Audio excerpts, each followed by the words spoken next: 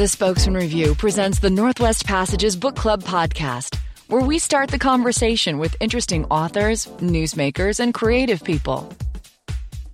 This is Christy Burns, and in this episode, I talk to Libby Grant, who writes under the pen name Olivia Hawker, who joins us to talk about her adventures in self-publishing that garnered her a book deal with Lake Union Publishing, and her book, One for the Blackbird, One for the Crow. Okay. Which one of your pseudonyms? Yeah, are you talking to Libby or Olivia right now? Libby or Olivia? Well, you know, the thing is when you told me that you went by Libby, I was like, okay, great, all in, because my grandmother is a Libby. Oh, really? But she was a Libby that was from an Elizabeth. Okay, yeah, most of them are. Libby is my real name, and I'm just Libby, and I was named after my great-grandma, who was also just Libby. So then you will go from Libby. Well, did you start with that name while you were writing? I did. I started with Libby Hawker, and I still write under that pen name from time to time. And as my career progressed, I started working with Lake Union Publishing, which has been great. They published 3 books under that pen name, and then they decided to kind of relaunch me and angle me toward a sort of a different sector of the publishing market to do more upmarket and literary fiction, as it's called. And we kind of brainstormed, okay, how can we rebrand for this? And we thought, Libby's kind of a hick name. Doesn't really sound very upmarket. So we started thinking about what we could name me instead that would still sort of feel like the same author, but give a clear message that it was a different tone. Yeah, yes, I mean, you spent a very long time in Egypt. Yes, and I'm still in Egypt to some degree. I have a lot of fans who don't want me to quit writing in Egypt, and I love them, so I want to keep giving them those books. Wow. I'm also a little burnt out on Egypt, so sometimes it's hard for me to make myself do it, but I am working on an Egyptian novel at the moment for them. But there's some sexiness in those books too, because it sells well. Sex sells, as they say. With the Libby books, and then you say you're writing for that audience. How did you find that audience? Oh gosh, the audience kind of found me, which was really lucky. I had been trying to sell my more commercial historical fiction to publishers for a long time. I worked with 2 different agents, and they were never able to sell any of my books. One of them, honestly, didn't really try very hard, or at all. Yeah. So I ended up parting ways with both of my agents, and I was looking at my options, and I thought, for at least this one book, which was the Sekhmet Bed, the first novel I ever completed, I was like, it's been submitted everywhere, every publisher has turned it down. I don't really have an option with this book except to self-publish it. Mm-hmm. So I thought, whatever, I'll just throw it out there on Kindle, and if someone wants to read it, great, it's out there. Well, after a couple of months after I had initially self-published it, I started getting all these mysterious deposits in my bank account. Mysterious deposits in your bank account? That's what every writer loves. That's right. And I had actually forgotten that I had self-published that book, so I was like, where is this money Where did it come from? This is weird. That's great. And then I remembered, I self-published a book. And then I went and looked at the dashboard, the Kindle dashboard, and it was actually selling really well. Yeah. And I had just kind of lucked into a sector of the publishing market that was chronically underserved. There's a huge group of readers out there who really want to read ancient historical fiction, especially Egypt. Yeah. But there's not a lot of it being published. Publishers, they have much higher overheads. Their bottom line is a lot different from a self-publishing author. So if books don't sell to a certain threshold, publishers consider it kind of not an option for them to pursue that niche of an audience. Mm-hmm. But the audience is still there. Yep. And for somebody who can publish it themselves and who has, a lot fewer people to pay, it's just me and, maybe whoever I hire to do my editing and my cover design, I don't have as many bills. I don't have to, it's not as demanding to stay in the black with a self-published book. So I was able to take all these ancient historical fiction stories I'd written to this very hungry audience that was really eager for them, and I stood out right away because of that. It was just purely a luck thing.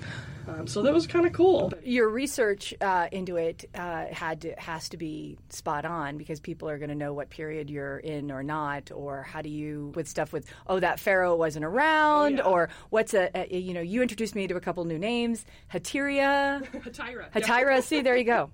That's all right. I know. Still, it is, but there must have been other names and things that you discover and have to put in the right place. I'm going to get really nerdy on you for a minute here. I said nerdy with an N. I pulled, so I didn't say dirty. Yeah. I'm getting dirty. Sorry to disappoint.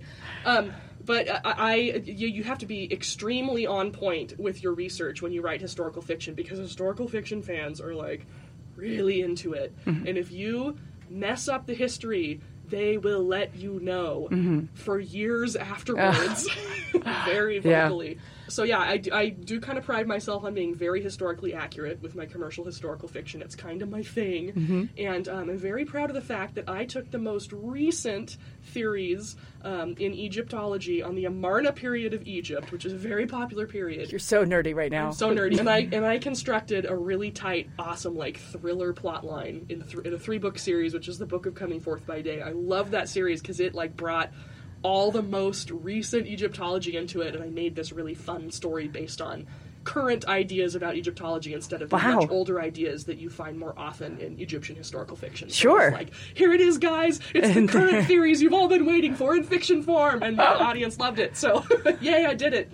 How do you then turn the corner and then write from your own family stories and have the same kind of thing? I'm just talking particularly about Blackbird. One for the Blackbird, one for the Crow. How you traced your genealogy, but then it was Cora was the daughter of Sam Grant, Ulysses Grant's brother. Okay, yeah. And then so you're messing around a little bit there, which the illegitimate daughter then gets some China. Plot points that I might be giving away from the book. The book is fantastic. Oh, thank you. It is a lovely read, and when you start reading it, you can't put it down. And the prairie, the weather becomes a character. What's happening? And I'm thinking, oh my God, were there all these horrible, crazy floods at that point in the 1870s? I'm worried. Yeah, how do you source that information with? A lot of what's in that book, except for the stuff about Cora's relationship to Ulysses S. Grant and his family and the China, that is all real. A lot of the rest of it is just made up, though. So there is a flood in the book, spoiler alert. It's just an ordinary flash flood. It's terrifying for the people who are caught up in it, but it's not like this was a flood that made, the historical records all the time during those seasons. So it's just a regular old flash flood. But the nice thing about a book like Blackbird is that I can be so much looser with it. I don't have to nail all the historical accuracy stuff. No one's going to be fact-checking a book that's just about a couple of families on the frontier in 1876. No one, there's nothing to check. Still, it's fascinating. I like the way that Weather, I thought that Weather moved in with Nettie May, the character Nettie May in particular, and how then she eventually, these tumultuous children, wore her down, but that she eventually cared about them. And she was like dead set against it, dead set against liking any of the kids or being part of any of that. Yeah. Clyde was her only son. Yeah, no, I'm not going to give away the stuff about Clyde. Spoilers. Yeah, but no, the way that you revealed things about her was also great.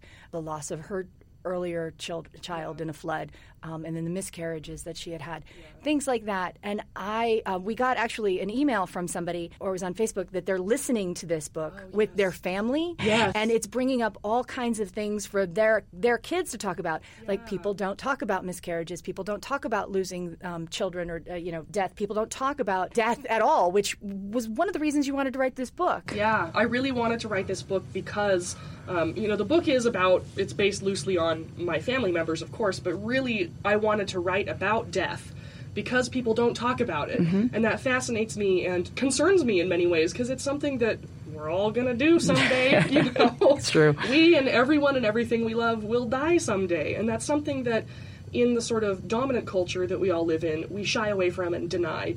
And I don't think that's healthy. I don't think it's right or normal or psychologically healthy to deny that this thing will happen to us and everyone we love. And I wanted to present a more well-rounded and a more peaceful and accepting way of looking at death and of seeing it as a universal experience that everyone and everything goes through. And I just happened to find the right vehicle to explore that theme in this story about my family, from my family's history. So I was fortunate in that way. But yeah, the book is much more about the fact of death and death's place in the cycle of life than it is purely about my family. So yeah.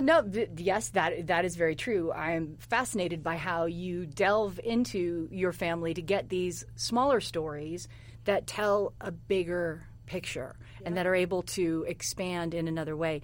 Ragged Edge of Night. You culled from your husband's side of the family at that point. Yeah, so my 2018 novel, The Ragged Edge of Night, which was a Washington Post bestseller. Woohoo! And his option for film, I don't know if it'll get made into The options. Oh, that's fantastic. Yeah, fingers crossed, everyone. So that one is about my husband's grandfather, who was a music teacher in a really tiny village in Germany during World War II, and he got involved in a plot to assassinate Hitler, as you do. Well, all the good people do. Right. There you go.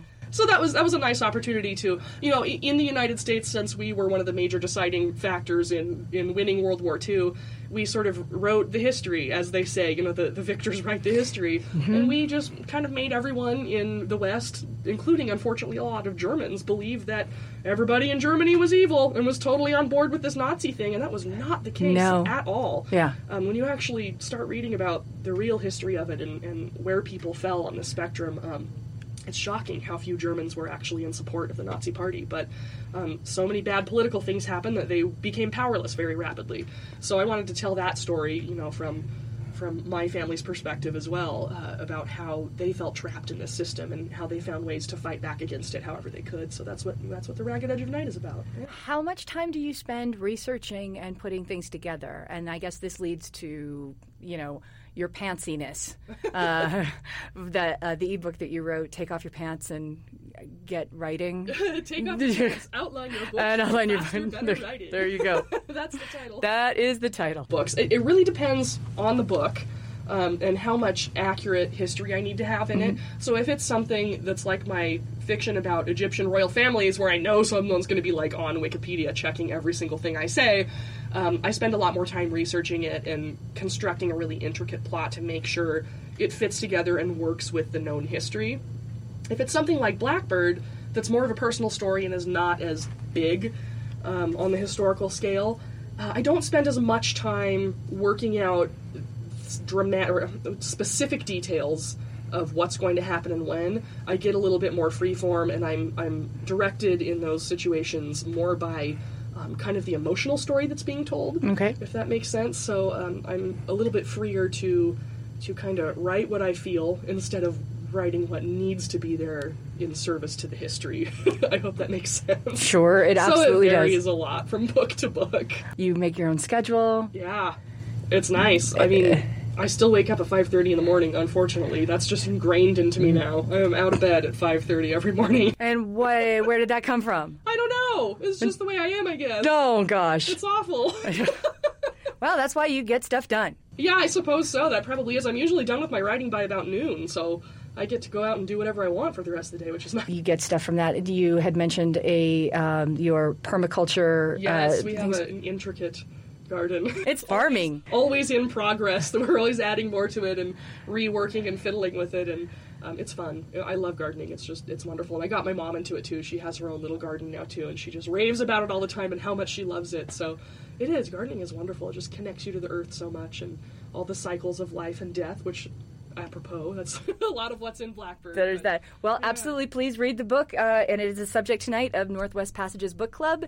If y'all are listening to this because you missed it, I'm sorry, and but if you're listening to this to remember all the cool things from the evening, that's great too. But Olivia/Libby Hawker, thank you so much for coming to Northwest Passages, and really, I so look forward to reading the next one. Oh, thank you so much. It's really great to be here.